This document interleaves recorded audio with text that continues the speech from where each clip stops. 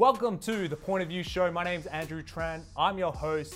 This show highlights business professionals in Asia and around the world to get an understanding on what makes them effective, how they do it, and advice to help you grow in leadership, branding, marketing, and sales.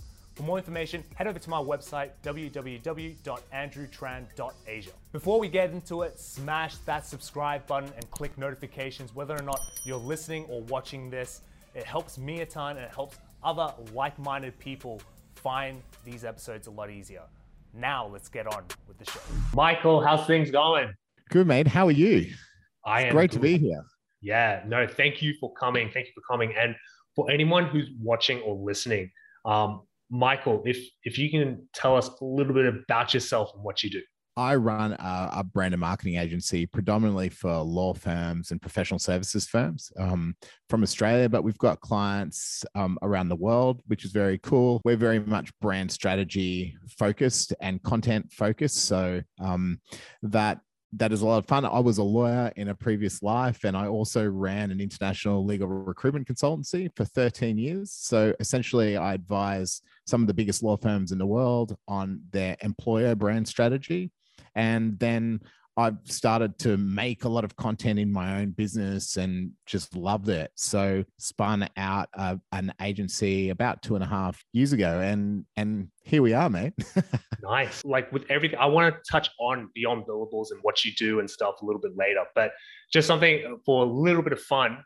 If the international gates were open today, where would you fly to? Yeah, if it was open today, I would fly straight into Vienna and take my kids to see their grandparents and great grandmother in Slovakia, because we've been stuck away from family, mate. I guess we all are, man. And for me, it'll be like coming back home to Australia and catching up with my family and friends as well. And, getting on the mats with you, Mr. Brown Belt.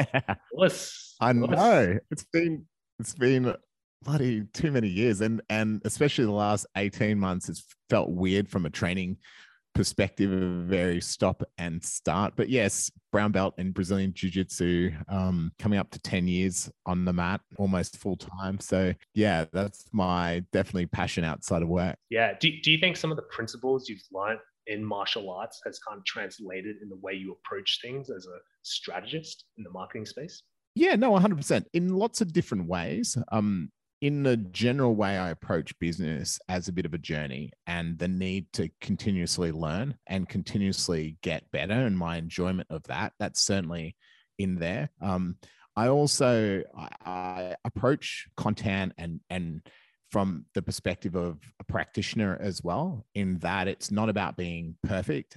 A lot of it is about working out what works as you go, and you don't really know until you do it. And I like to do that anyway, so that I can show clients what works and not just speak about it in a generic sense, saying you do this because that works, but actually say you can do this and because I've done this, and that's why I know it's going to work for you. And I think from a martial arts perspective, there's certainly a teaching element as well. And I enjoy that in the business because I tend to think if I've learned something, I want to teach someone else so that they can have that experience.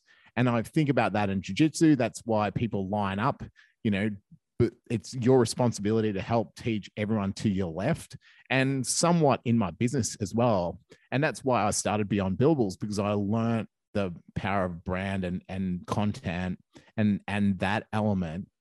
And I thought, well, I'd love to empower, other small and growing legal services and professional services businesses with that same insight that I was able to learn the hard way.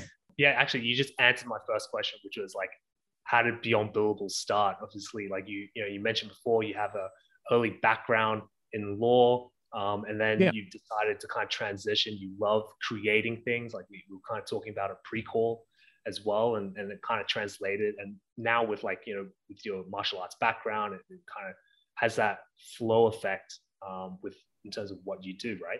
Yeah, man. And I guess it was a natural progression. So I was running this recruitment business and I was a bit burnt out, or I was very burnt out. And the business was changing, and we were headhunters. And so we'd just be smashing the phones all day for years. And I had enough of it. And then I thought, well, this content thing is interesting. And I actually had a meeting with two candidates who I just placed in London. And I asked them, why did you use our business? And they told me the answer actually didn't make me happy. It was a personal answer, and it was like, because it was doing business with you. And I thought, okay, that's cool. But actually from a brand perspective, if I want to build a brand around this business, we failed with the brand message. We'd run every campaign for every international firm. And I thought, well, that should have been something that came up in that discussion over lunch, but it just wasn't. And after that, I realized, okay, we've got to do a better job if I'm going to build a business. On the back of that, I started a podcast called the Beyond Billables Podcast. And then I just loved making things, and I loved the strategy aspect. So I left the recruitment business behind and just was offering strategy and content creation services. And that essentially became the agency. Yeah, nice. That's so cool. That's a nice kind of really nice linear progression, and then kind of coming back to full circle to what you want to do. Like you go back to what you want to do, your hobby per se, and then like look towards kind of building that out in terms of your career. So that's really, really cool. So first question, I really am interested in this. Obviously, everyone who's watching and listening, COVID's really, really affecting their territory, their city, their country, especially there in Brisbane and also here in Ho Chi Minh City. So my question is like, as COVID is kind of running through the city and governments are trying to figure things out, how are you seeing your clients in the marketing space use your services? Yeah, it's interesting. Last year, people put a stop to a lot of their marketing spend because in legal services are very reactive. And so one of the fastest ways to cut costs is to stop doing marketing. And so they did that across the board. And that was made, things difficult from our perspective. What I've really seen, especially in the last 6 months, is that once people realized their business would survive, that they could afford to invest in other marketing, the more, the long-term view clients have taken the opportunity to really nail down their brand positioning, really nail down the assets that they need, and start to roll that messaging out because they can do it from a position of strength. And they've been quite had good foresight in that. In legal services, it's been incredibly busy across the board for a lot of law firms. They have done better than ever. I mean, some consumer-facing firms haven't, but a lot of others have. So funnily enough, they ended up getting very busy. So they held off doing some projects. But yeah, I've seen people realize the importance of their brand and recognize, though, that, if they're going to they need to plan for the long term. And those kind of clients have been coming back to us and saying, okay, what does 2022 look like now? Or, let's get the basics right so we can, really keep building on that. I think everyone internally, bigger firms internally, the marketing managers have had issues with budget. And so they've been constrained. I think that's definitely turning around now with a lot of these businesses. It still hasn't turned around enough, but it will continue to into 2022. And I think demand will keep building, and they'll recognize that they need to keep investing more. And we saw that turnaround earlier this year. And I like how you said at the beginning, like brands are using the time initially to plan. So to try and survive and plan ahead as far as they can. And then obviously one of the first things that happen is marketing budgets get cut. But as they realize is that, oh, wait a minute, if we cut our marketing, then we essentially cut our positioning in terms of like how we can actually either retain customers or even attract new customers. Because that's the whole point of marketing, right? You spend $1, you're hoping to get at least $3 back, right? And so they're saying, oh, Yeah. wait, if we cut marketing completely, we're going to see like nothing coming back. So there's that kind of balance, right? Is that kind of what you were seeing as well, like especially in the early stages of when businesses were in full lockdown? Oh yeah, for sure. Look, in professional services, there is no balance generally. It's generally reactionary, short-term decision making to protect profits of the principal, and across the board for any expenses. And the most effective way to do that in the short term is to cut back expenses. The problem is, once they realize that there's a real medium-term cost to that, then they'll come back to it. What I've seen though is the really progressive firms and the ones that have this is why the strategy is so important, to have a multi-year view. They recognize that more people were online, there were more eyeballs, and especially with a lot of platforms where you could still get really good organic results. A handful of good firms, really sort of value in that. Not many though, mate. In the grand scheme of things, I see, we're still a long way from where we will be. And, somewhat, the social media marketing aspects, I think of it in terms of with a website, right? So 15 years ago or 20 years ago, there were websites, but a lot of businesses didn't invest much in them. Now everyone knows that it's a really critical point for your business to have a really good website. So they invest in that. Social media is really still 5 to 10 years even in professional services away from them recognizing the opportunity and value there. Some do, but it's a really small percentage of the population. And I was just having a chat with a podcast guest, James from Coffee and a Case Note, and he's done amazingly well on social media. And I didn't ask him, but the truth is, like, there's no one out there copying what he does. And I find that amazing given the results. And even still, we're a long way from a lot of businesses recognizing that value. And it's coming. It's just coming kind of slowly in the conservative businesses that I work with. And you touched on like professional services, right? And so as an agency, like working in or servicing clients within the professional services space, when it comes to B2B, I think you alluded it before, where it's like a little bit of reactionary. But is there any kind of clear differences between some of the professional services in terms of marketing strategy, where you compare that against maybe other B2B services?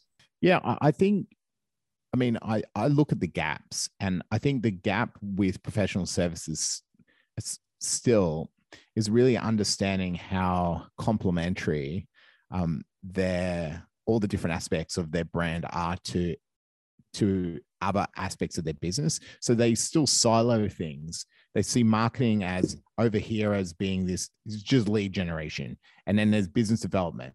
And then there's, client experience and CX. And then there's X. And I think with professional services, we're still some ways away from people being able to join the dots and understand how complementary they all are to each other, because they still talk about these things as being separate, but they're not. Like if you're, if personal one-to-one business development is important to you, then shouldn't you have a great online presence and be building value, because that gets you more opportunity to sit down in that situation, or it builds trust before you sit down in that situation. And I think professional services struggle to see those connections because organizationally they still create silos organizationally with budget and funding within teams who then have specific goals set. And organizationally, there's not a lot of overlap between those things. So there's, it's a classic, the employment teams over here, and they have a budget for employer branding or attraction and retention. And then the marketing and BD teams over here, and they have their own budget, and they don't want to spend any money on, employer brand. They just want to spend money on attracting new clients. And so all of a sudden there's this kind of fake divide within an organization. And so I think professional services have a lot to learn with that, because I know a lot of product businesses and consumer businesses that are much more aligned in that internally. And that's going to be our job in the next, decade, to demonstrate that if you do this really well over here, it's got a really positive net effect over here. And and I think we're a long way from people really understanding that, and organizations making good decisions on that basis. Yeah, it's the siloing that really kind of hampers, I guess, business growth or business trajectory in terms of like their maturity to scale and grow more. It's something, actually, when you were explaining all that, it reminded me of a previous guest that I had, where he was talking about the divisional silos that teams have, and the way to overcome it is through an omni-channel type of approach, or a more integrated type of approach, especially when we look at campaigns that are coming in, and how we kind of attack that from a retention point of view, from an acquisition point of view, because it's not all about like, acquiring new customers. You also need to look after your existing customers as well, because they're going to be the ones that are going to be loyal to you. They're going to be the ones that will refer you to others as well. And so having that intertwine, I think, is really interesting, especially like in the legal space, where I see it's like, oh, is it like the old boys type of approach where people get businesses through personal contacts versus where, like, as opposed to, contacts through online kind of spaces and stuff. So, well, look, it matters for all businesses. I just think about mine, and I try to create, a pod-like approach when we've got a project, and I want to bring in the variety of skills in my team. And the more I divide things up and saying that's just your job and that's just your job, whenever that happens, the outcome of work is inferior. Where when I empower the team to work across each other, I've got a great, my great designer plus my videographer who's got a different artistic eye to things, and my strategic eye, that power is way more than me just giving individual tasks out. When we're able to, to work on the same level. And the issue professional services firms have is that the role of ego and the role of not just ego, but the structural reality of these businesses, where it's hard for them to sit down and take what that other person has to say as being on the same level as them, especially with legal practices or accounting practices, because they're not the fee earner. So they aren't seen as valued as much. But if we can come in and create a sense that, that person's opinion is hugely valuable, then, you can get that shared skill across the business. And I think, especially in the marketing space, that's where the non-practitioner can add way more value. So I try to do that ourselves, because I recognize that I can find myself in that position too. Do you find that with professional services, do you find like when people go towards, like, why did they go to one legal firm versus another firm? If we take away like, oh, because I like that particular lawyer and I like how that particular lawyer dealt with XYZ case, which is potentially related to my case, do you find that the legacy of that particular firm, so it's like, I don't know which one, like two like largest firms in Australia, for instance, like, do you think the legacy of the heritage of that really plays a part? Yeah, it does. I mean, that's brand. Yeah. So no, certainly relationships play a part, long-term relationships. I think that's potentially decreasing, especially as new players come in and there's more opportunity to test other services and other providers that are more discreet, boutique providers. So I think it's decreasing, but it's always going to be useful. And that's the classic power of brand. It's also, client knowledge is kept in that other relationship as well. So that firm has a strong knowledge of that business. And so they're in a position where they can probably provide a better service if they deeply understand that business. But it's getting disrupted certainly by other players now. And because a lot of procurement decision makers are quite progressive and looking forward, and they've got different like motivators for how they procure work, that's starting to change in professional services. And it's kind of like with creative services, right? Like back in the day, a big business might have just gone to a large agency who would just do everything for them. Now, less so. You be like, no, I want the best, videographer over there. I want the best strategy person over there. And then bringing that all together from, that tends to happen a lot more now, even with big businesses in brand and creative. Yeah, nice. That's really, really interesting.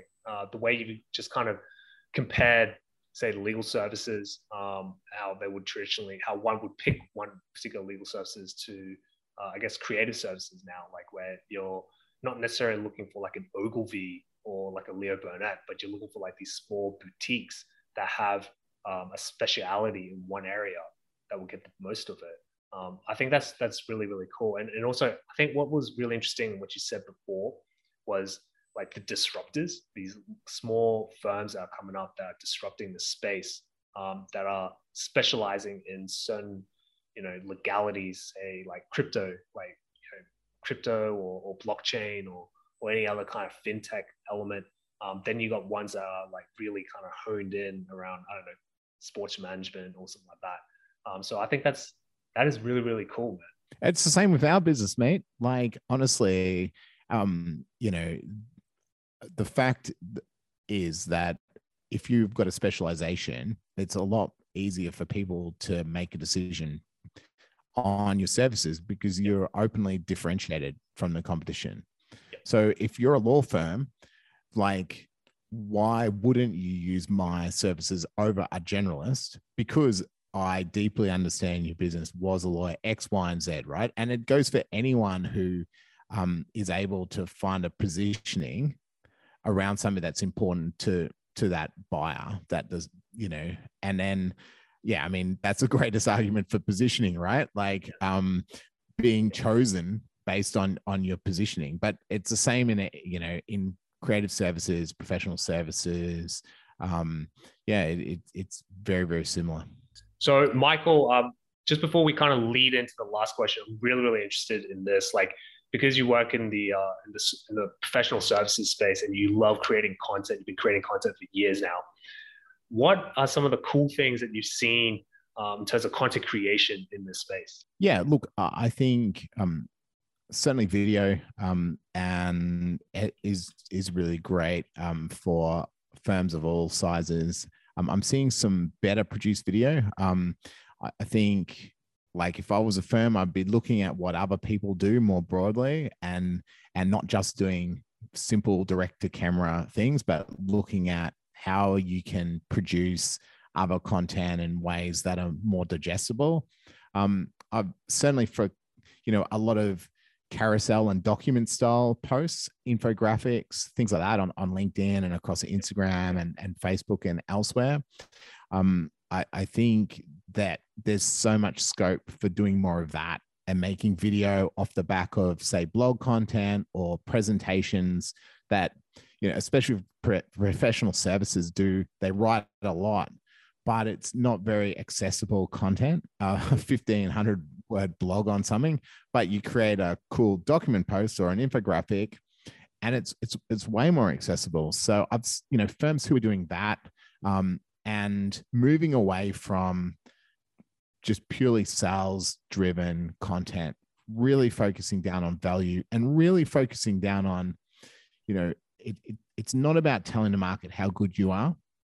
No one really cares that how to draft X, Y, and Z contract the best, because but what they care about is their problems and how you're the best person to solve their problems and how you go about that, and that's what they really, really care about. And some firms are starting to really improve with that. They care about stories. They care about putting themselves in. So yeah, that I've started to see that change, but there's still a lot of volume garbage content out there, mate. That's like, it seems to be box ticking exercise, and we've got to put content out, so we'll just punch this out. But you know, I definitely, clients of ours love the variety now, and you know, I love the fact that you can use different forms of media. Yeah, and do you find that with content, like, do you still see it's all mostly dominated by like this clean cut, polished type of video edit cut, or are you also seeing the emergence of more, you know, intimate, humanized type of stories where they're just direct in front of the camera and you know, showing their humanity? Yeah. Yeah, no, for sure. And obviously short video. I mean, short video is everything. Whether it's Reels, TikTok, or, you know, shorts on YouTube. And that short form video, that is just so powerful. And when businesses really recognize the power of that, maybe it'll be, well, look, you know, some businesses do already, but you know, for instance, our little agency, I had a reel with 10.3 million views and 400,000 likes. And interestingly, I think it was 7 or 8 million of them were in the 35 to 50-year-old age demographic on TikTok, on Reels, right? What was it? It was actually just this, it was this reel where I was doing, I had actually, Zlatan Ibrahimovic speaking, and it was talking about setting up our office space, and he was talking about going to IKEA and how he was getting his furniture made in IKEA, and it was a funny clip from a really well-known sports person, and I just used that and had a good laugh about it, because I was literally putting my office together myself, mate. So, but that was a really good sign for me that if you're a consumer facing business, you know, maybe that was our 50th reel, and where this, you know, so if you're a consumer facing business, that was 10.3 million organic, 400,000 like engagements. If you're not doing that and you sell to, like, what are you doing? That was like such the evidence to me right there where the audience is for organic. Anyway, I digress, but short video, hugely powerful. Wow, that's cool. You're inspiring me to get on the reel game, because I've done bits of reels like on Instagram. I've yet to kind of go on TikTok.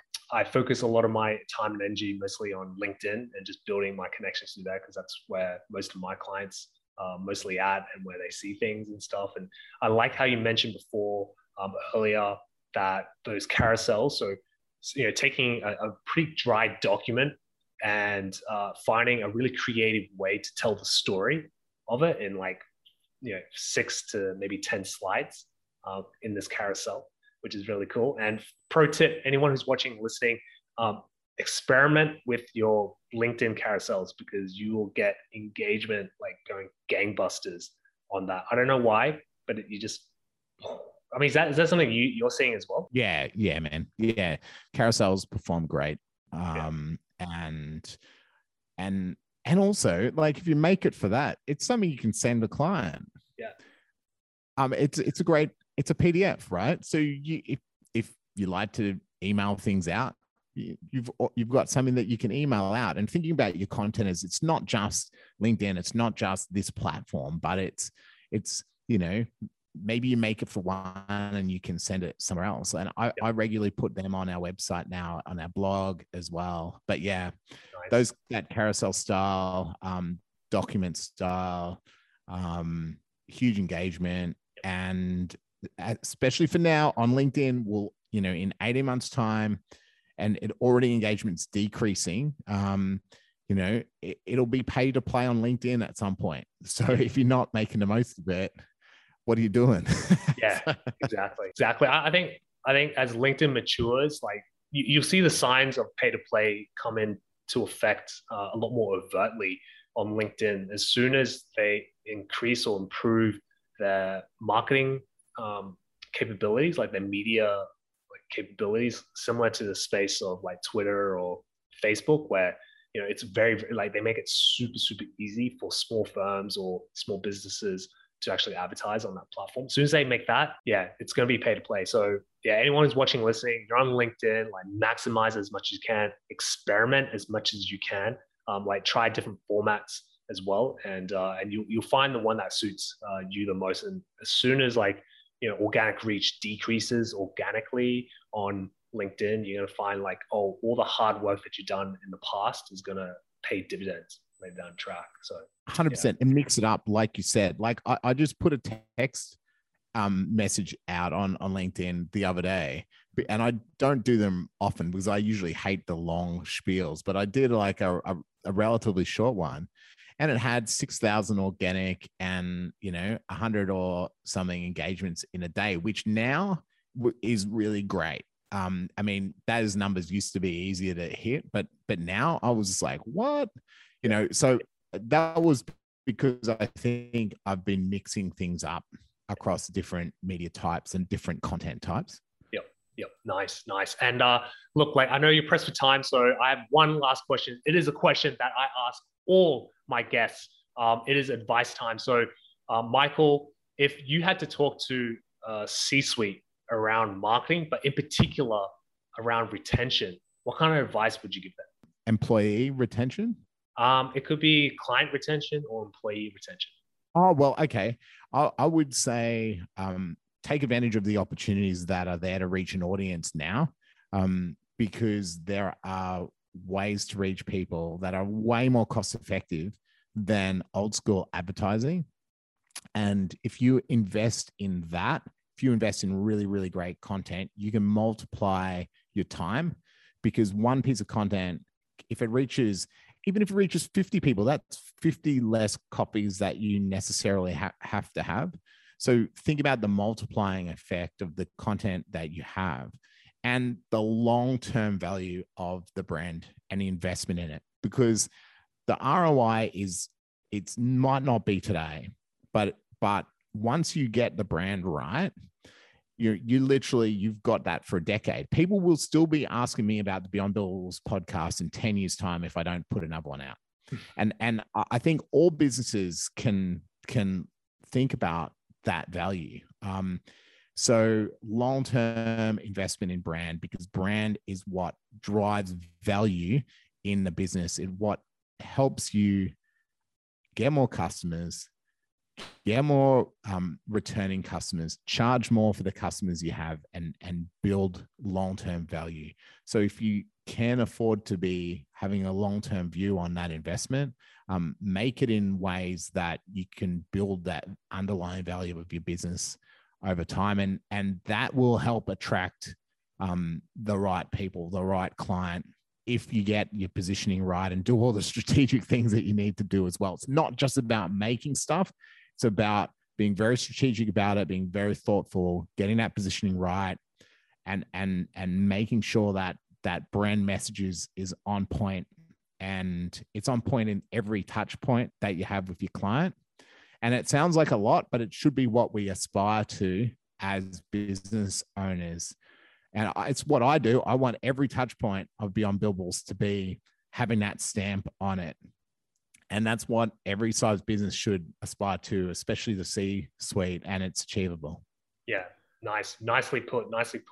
And Michael, for anyone who's like, God damn, I need to reach out to Michael, where are the channels they should reach out to you by? Yeah, well, I'm everywhere. But look, LinkedIn, Michael Bromley on LinkedIn.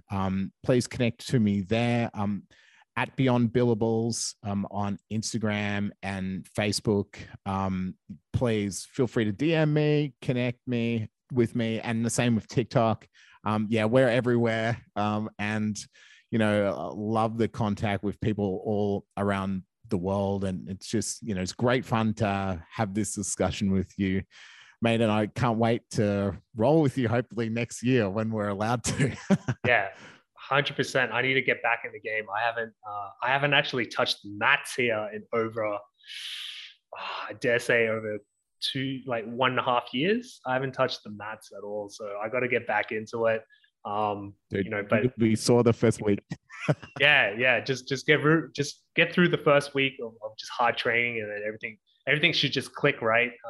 You know, so for anyone who's watching, listening, I'm a purple belt, so it's not like I'm a white belt where I don't know anything. I know a little bit of something, and so I'm able to kind of translate that coming through. But Michael, thank you so much for your time. It was so much fun talking to you. And for anyone who's watching and listening, I'll put all of his details in the show notes below. And until then, I'll see you on the next show.